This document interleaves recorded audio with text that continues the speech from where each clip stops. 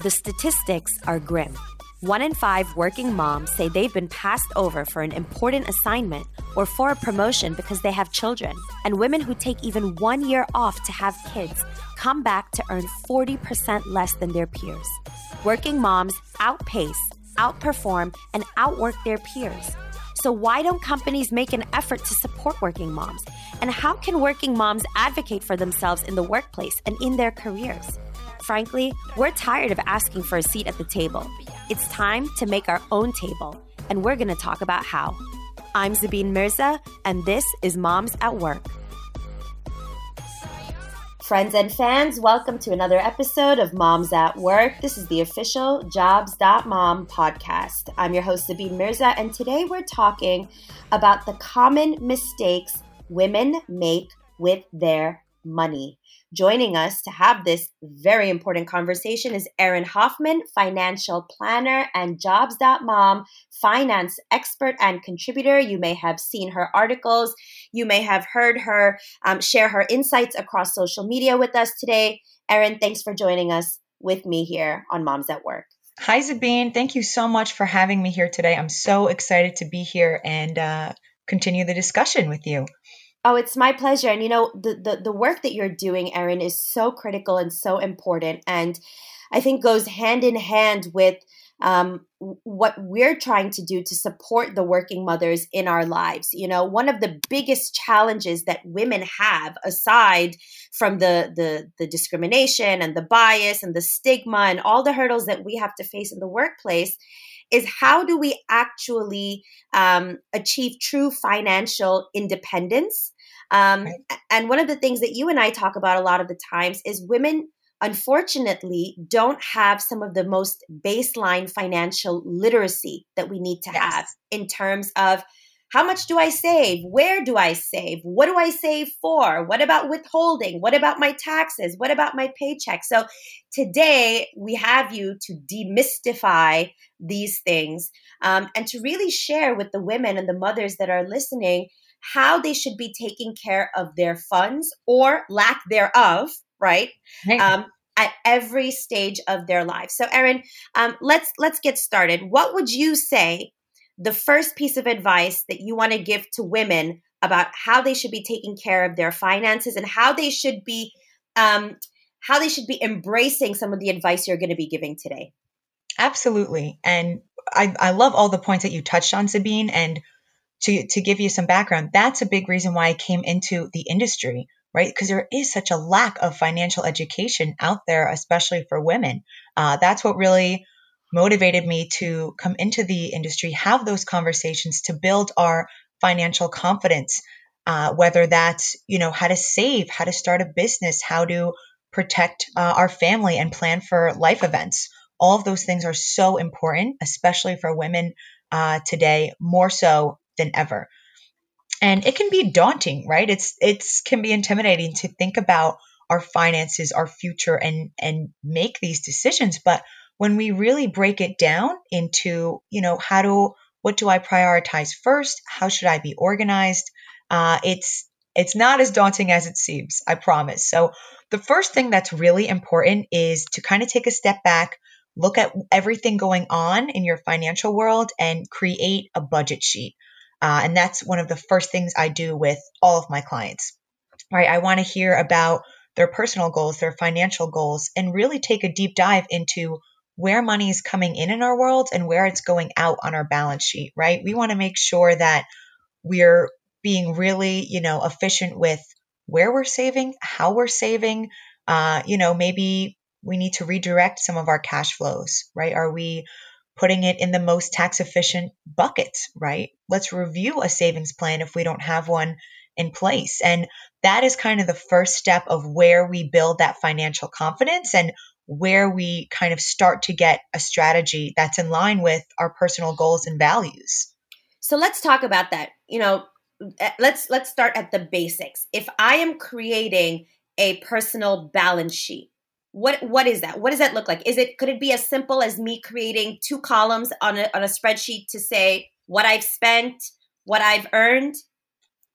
Sure, absolutely. And that's, you got it. That's the gist of it, right? It's our assets, everything that we own, and our liabilities, everything that we owe. That's the gist of it. But I'll even take it a step further, and I'll add a protection piece to it. So that's any insurances that we might have, legal fees, or lack of that we might need. So that's kind of another layer that I'll help people walk through. But as you said, maybe just starting with writing down your financial goals. What should I start to commit with? Maybe I want to start a savings plan, right? Maybe we don't need those Netflix, Hulu, and 10 subscriptions that we have, right? Let's take a look at really where all our money is going to. I know some people I work with, they like to keep a vision board. That's how they kind of keep track of their goals, and keeping in mind of, hey, I want to go on that vacation, or hey, I really want to start this business, or I want to be able to send my kids to college. And this is, a reminder of how and why I'm saving in the way that I am. But it doesn't just include our daily living expenses, but we've got to include an emergency fund, our retirement strategies, college planning, life events. Those are all important factors on that budget sheet as well. So let's talk about that, because this is super important. And I think we can even spend an entire hour talking about it. We can spend hours talking about this, because this is something that I think, women and just people in general, we have a bank account, we have a paycheck, it comes in, and at the end of the month, we have no idea where it went, right? I always say, I feel like money burns a hole in my pocket. Totally. I don't even know where it goes. We have automatic payments. We have, we have all of these things that are set up, and, $5 here, $6 here. Hulu is $7. I mean, it adds up, right? It adds up. And I think the first thing that everybody that's listening that we need to do is to really carve out some time. Working mothers, the biggest issue is time, right? And we don't always have, Erin, the luxury of time, money, or whatever the luxury is to work with a financial planner, right? We don't always have that. But what we can do is set aside even an hour a month to go through the online, statement to say, okay, how much did I spend on groceries? How much did I spend on eating out? All the kids, their activities and their soccer and their sports, and they need a new pair of shoes every week because, their feet grow every 5 days. And for some bizarre reason, kids' shoes are really expensive considering they're going to wear them for 48 hours, it's right? Crazy, isn't it? It's insane. But I think the first thing we need to do is understand what our obligations are. How much money do we have? And how much are we spending to live outside of the savings, outside of the luxuries, outside of the vacations? And the next thing is, Erin, it's especially for working mothers. I have 3 children, right? I have 3 children. I have to think about college. I have to think about savings, but even college is really far away. God forbid there's some kind of emergency, right? How should I, as a mother, with my finances, make the decisions about when, how much to save for children right now? Right. Good point, Sabine. And you bring up a really good point that I want to touch on is we need to pay ourselves first, right? We've got stuff going on with the kids and the family and trips and whatnot, but we need to make sure that we're saving for ourselves, our family, first and foremost, before we're even talking about, paying down debt or all of that stuff. So that's a really important point I always bring up. And in terms of the college savings, that's always a huge concern, right? And we want to start as soon as we can. And that's one thing that I'll walk through with clients is how to save. And you've probably heard of, 529 plans. That's a very common way to save, but there's also other strategies. There are some saving strategies that I implement with clients that don't show up on the FAFSA report, right? 529 plan will show up. There are some other strategies that will not. So maybe we do a blend of certain things.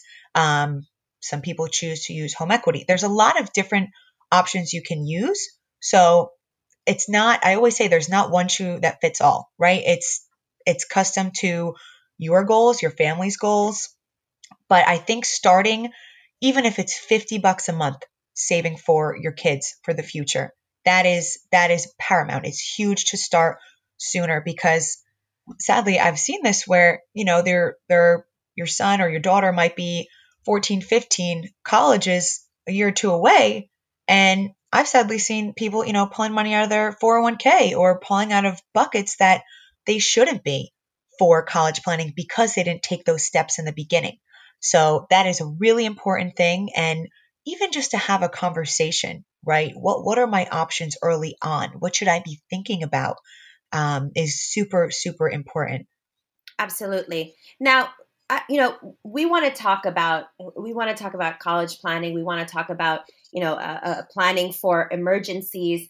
And as you mentioned, even putting away just $50 a month, it makes a difference. But let's talk about the reality of the situation. We're in a pandemic.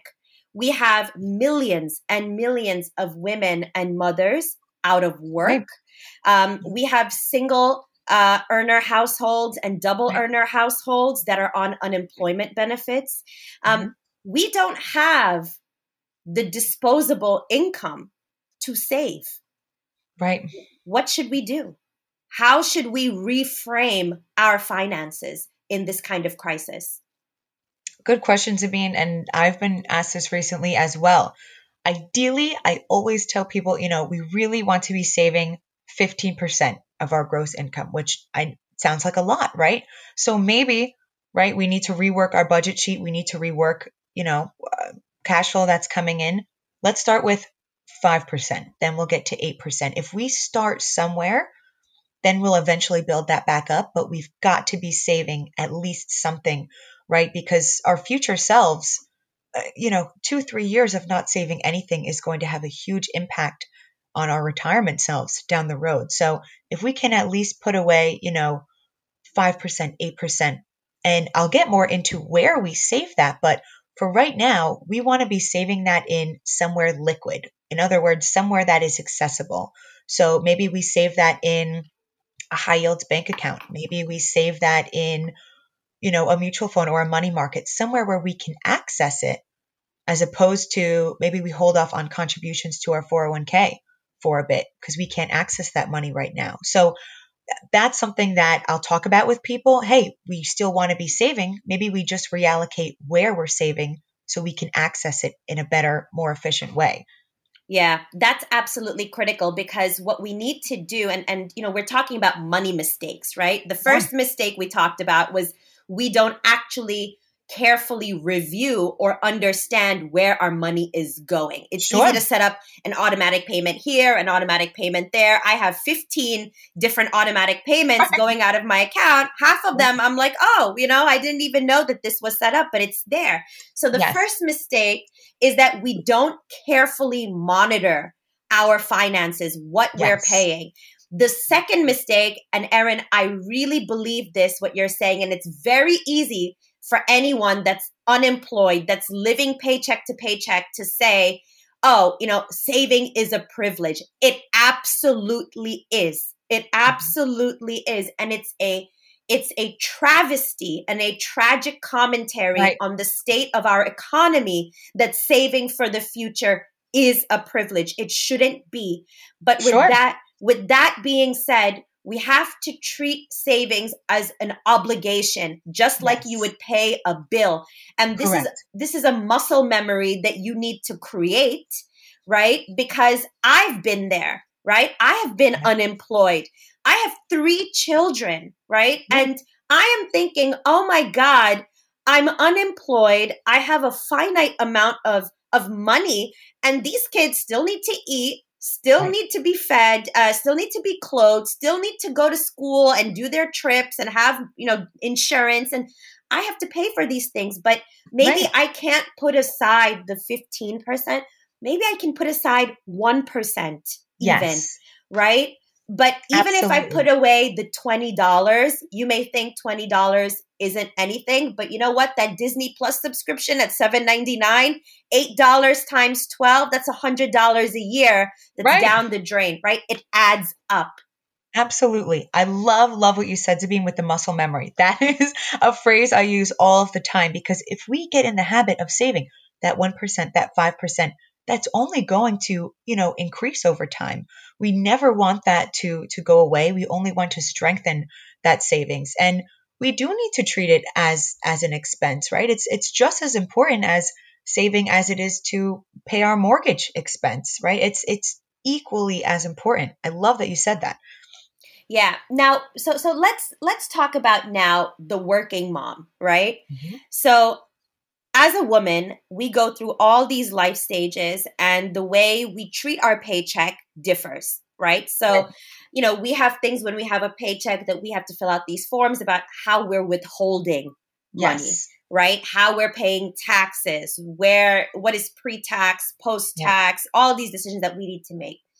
What would you say is a big mistake women make when they make decisions about their paycheck as they are either joining a new employer or switching roles or switching careers? I love this question. I'm so glad that you asked it.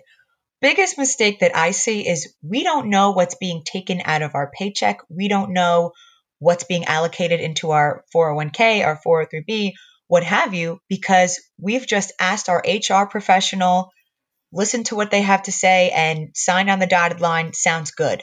But what's happening is we're not taking a deeper look into our personal goals, our personal financial picture, and we're not looking at that. So we're not looking at, what is being taken out of our retirement to contribute to our retirement fund.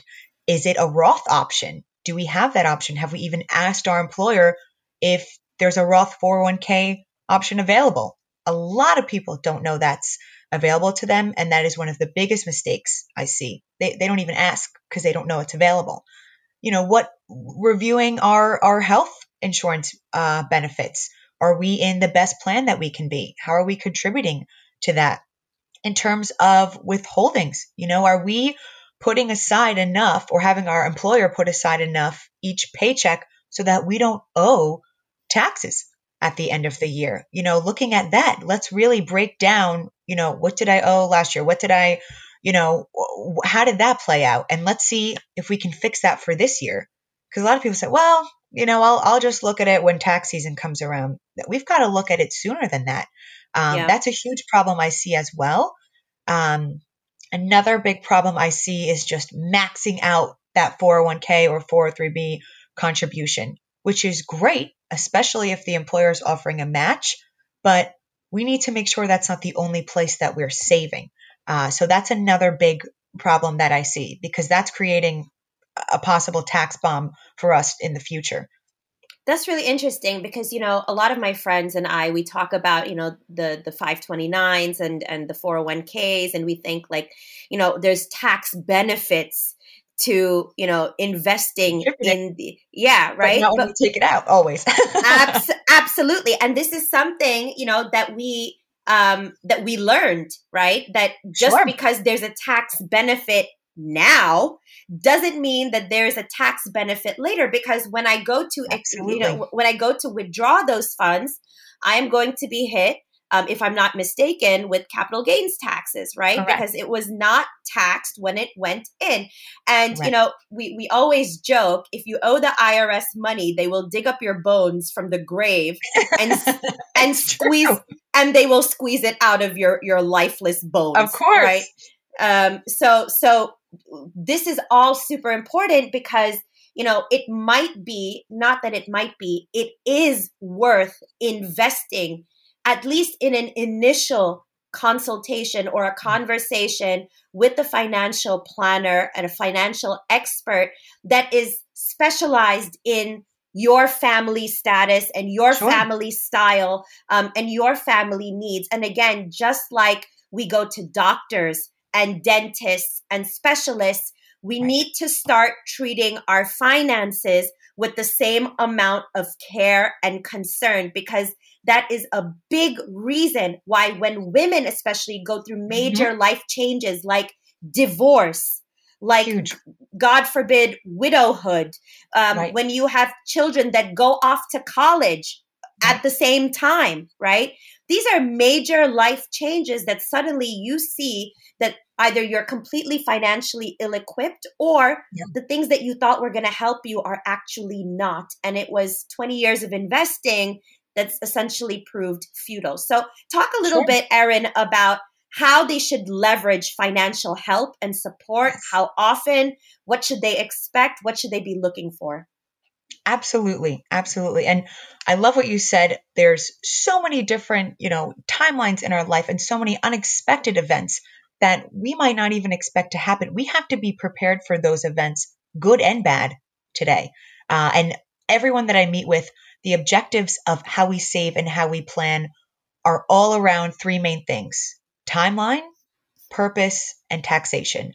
It doesn't matter what age we are. Doesn't matter, if we're a business owner or we're a stay-at-home mom. Those are the three main objectives that everyone has.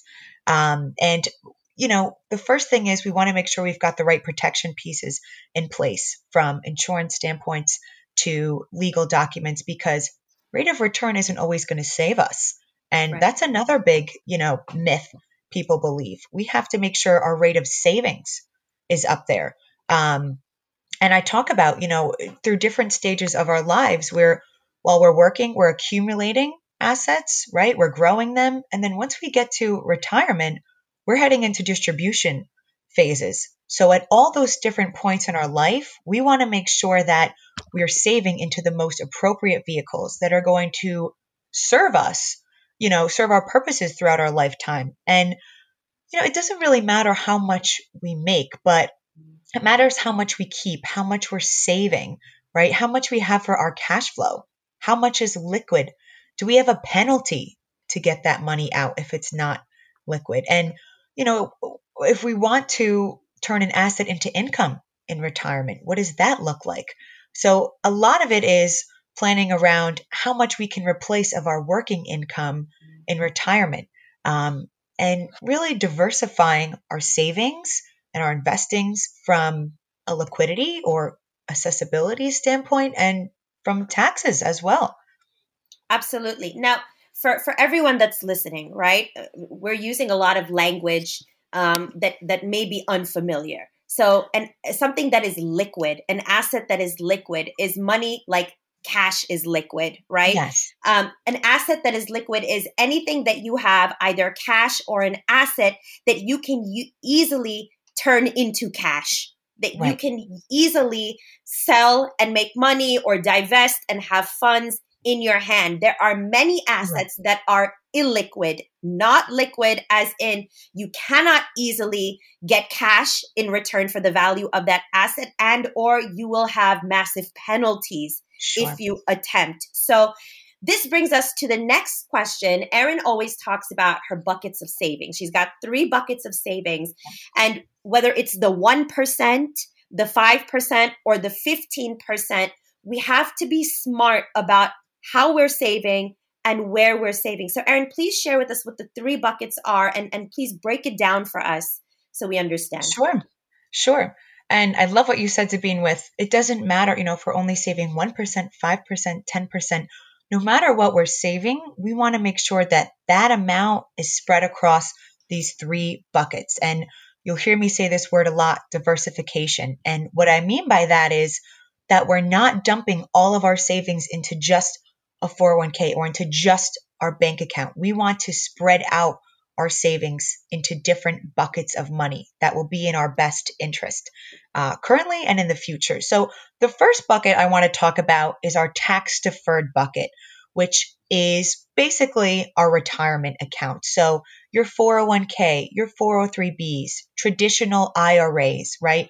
They're generally invested in the market, generally trend upwards, but this is money that's at risk. And because I will explain this, once we retire, every dollar that we withdraw from these buckets is taxed at full income tax rates. And we don't know what those are going to be in the future. And if we do withdraw from these buckets, let's say our 401k, before age 59 and a half, we're going to be hit with that 10% penalty and taxed at that income bracket. So it's great we don't have to pay tax in the beginning, right? We love that. But we will have to pay taxes once we take that money out. And that's not always so great, because it's hard to access in an emergency and it's not liquid, right? We can't access it so easily. So we want to be putting, a nice amount of our savings in there, but we also want to be putting it in a second bucket, which I call the taxable bucket. So, and here is, mutual funds or ETFs. And what those are kind of bundles of stocks and bonds. So we can be invested in the market, right? We're not paying taxes on these investments until we sell them or we take a withdrawal. And they are taxed at what's called capital gains taxes. So they're not as high taxed as our income taxes. But when we take money out of these buckets, there's no penalty and we can take it out at any time. There's no age requirement or life event, purpose. So that's a huge plus for investing into these buckets.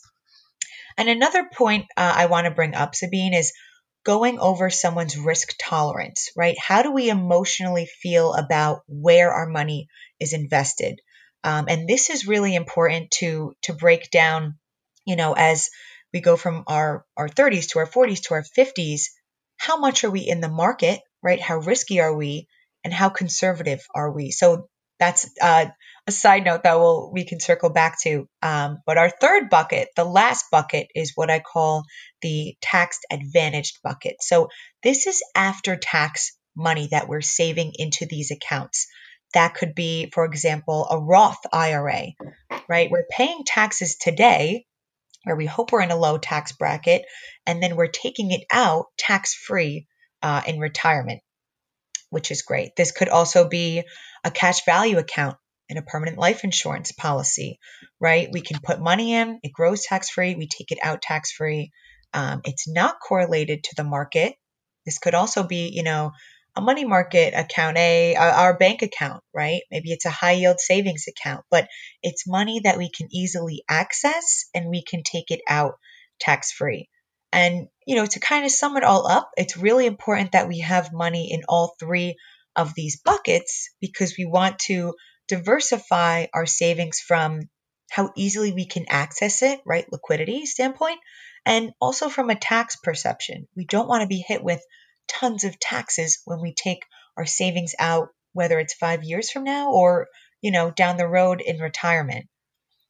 Now, this is so important, and I can't stress how important this is. And I'll share a personal story as to why financial literacy is so important. But before I do that, I just want to say for everybody that's listening, this sounds very daunting, right? If you have no financial background, ETFs and mutual funds and 403Bs and Roth IRAs, I mean, this is extremely daunting.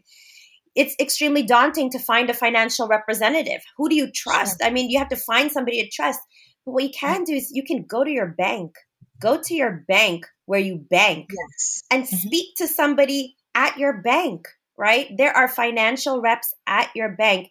Sit in that environment, speak to them. They are there to help you. They have to sit there and help you because you're a customer at that bank, right? But I mean, it is daunting. You don't have to do it yourself and you don't have to do it alone. But what you do have to do is do it because you will. And I promise you, you will suffer for it later down the line. And the biggest issue from my perspective, Erin, and please feel free to correct me, the biggest issue with women and their finances is that they don't have the financial literacy or the education, but they are so hands off that when there are major issues like divorce or a death or a major life change, we get shafted. We are the ones that get shafted, and it's because we don't have the savvy.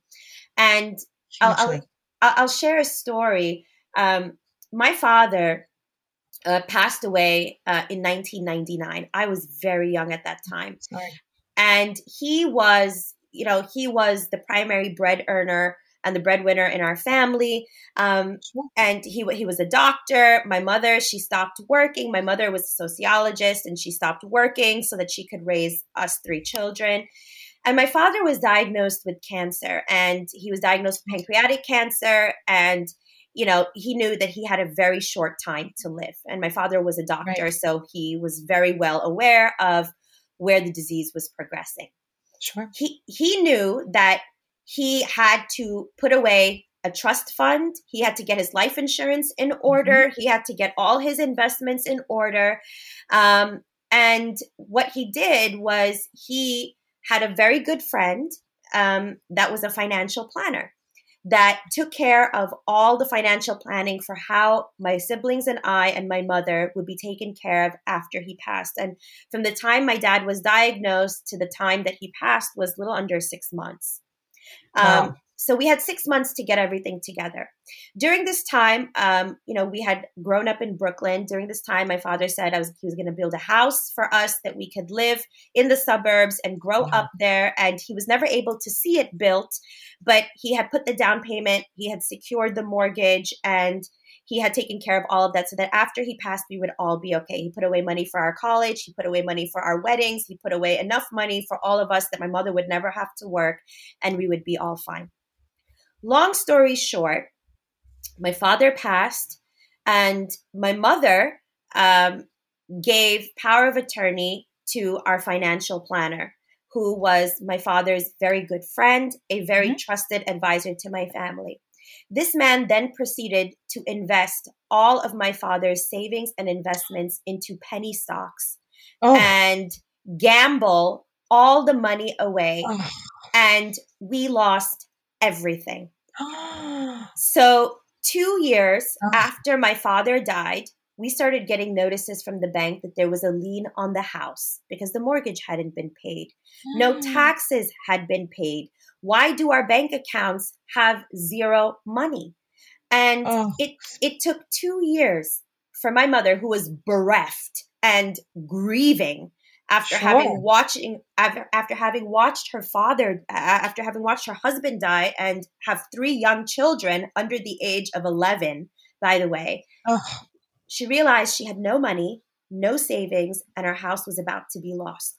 Now, this taught me, and this was, of course, not my mother's fault because you trust somebody, you give them power of attorney, but this taught me from a very early age that I must be 150% cognizant of every single cent that I have, and I have to be accountable and hold the people accountable that have influence on my funds. And the repercussions of the loss of those millions of dollars that my father had put aside for us for the rest of our lives, we still feel it to this day, 20 somewhat years later. And we suffered. My mother suffered. We almost lost the house. We didn't have money. Like, I couldn't go to a friend's birthday party because I didn't have $10 to buy a gift for her. Wow. So the implications of financial illiteracy are long-reaching, long-lasting, and painful. And I get so upset thinking about it even now because I think about my mother and what she suffered. My mother went back to work. She had been out of work for over a decade. She went back to work. My mother is 65. She's still working. She has no chance of retiring, right? Because she has to continue to pay off years of back taxes. And, now we're in a position to help and support her. And she spent many years in court with this man. And she, like over a decade in court, by the way, because pursuing financial, negligence in this manner, especially when somebody's given a power of attorney, is super difficult. It's super difficult because you gave somebody you trusted complete control over your money. But what she was able to gain back in return is a fraction, and was used not even to pay off all the taxes and not even to pay off all the mortgage. So all of this to say that it's really easy, yes, for us to sit here and say, when you have suffered a loss, when you are unemployed, when you are living paycheck to paycheck, to say save, but you must. If it's $5, I'm telling you, $5 adds up, $10 adds up. And this is a painful lesson that I learned from a very young age, that I suffered, my siblings suffered, my mother suffered. And it's all because we didn't have some very basic financial education. And so, Erin, before we wrap up today, if you could just please share with women that have maybe not been paying attention, whose finances are maybe a mess, who are undergoing major life changes, who have Yes. just been fired, who have just been divorced, who have just had a child, what is the first thing that they should start doing to get their affairs in order? Sure. And first, I want to send my condolences to you, Zabine, about your father. He sounds like a wonderful man, but unfortunately, that is the reality today, right? We see our spouses, our partners who are passing or involved in some kind of disability event, and they can't go to work to get a paycheck, and it's on us or another family member to pick up those pieces and try to figure out how we can recuperate or recover. So it's so important to have those conversations today, not tomorrow, not in a year. Look what happened in the past year with COVID. I mean, people had to move out of their homes. They lost their jobs, sadly lost loved ones. This is our reality, and we have to kind of wake up and realize we've got to start today and just take a small step. And I always tell people, Rome wasn't built in a day, right? We don't have to do all of this planning at once today, this week, right? But if we take one tiny small change today, maybe we start drafting up a budget sheet. Maybe we start looking into, a power of attorney, a will for our family, put our wishes in writing of, who do we want to be the, legal guardians of our children. Let's at least maybe look at some legal documents. That's first and foremost. Let's look into life insurance, right, for ourselves. We want to be able to still provide a future for our families if we are no longer here.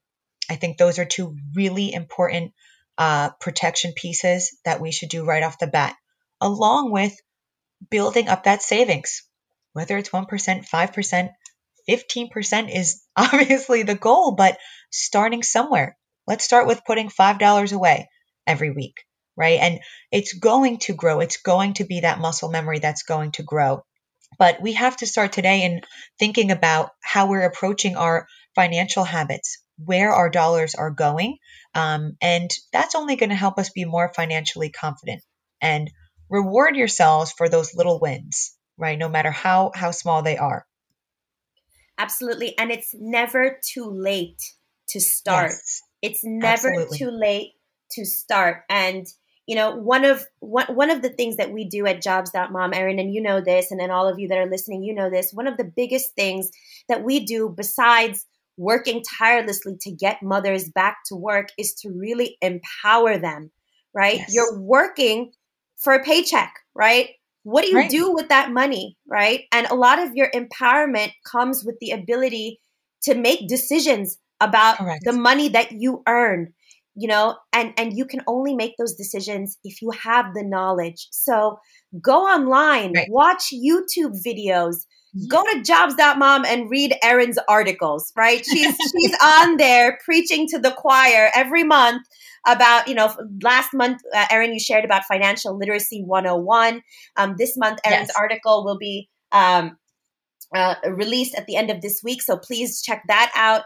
And Erin will be contributing on a topic of importance as it pertains to finances and women's finances every month. So please Yes. reach out, learn on our website, on YouTube, at your bank, to your friends, ask questions, right? Ask questions. Absolutely. And ask questions of many people. Don't put all your eggs in one basket. Ask for Right. multiple opinions, just like you would for a doctor, just like you would for a dentist, just like you would for a specialist. Ask for multiple opinions, but you can, empowerment comes with education and knowledge. And one of the biggest ways in which women and mothers can be independent is financially. And I cannot stress this enough. Financial independence. People say money Yes. doesn't buy happiness. Of course it doesn't, but it goes a long way in making sure that you can find that happiness, because you can't look for Yes. happiness if you don't know how you're paying your bills, how you're paying for college, when and if you can retire. There is no happiness without financial security. There simply is not. So with that, Erin Absolutely. Hoffman, financial expert, guru, women's finance specialist, and Jobs.mom contributor. Thank you so much for being here with me today. Thank you so much for having me, Sabine. It was an absolute pleasure.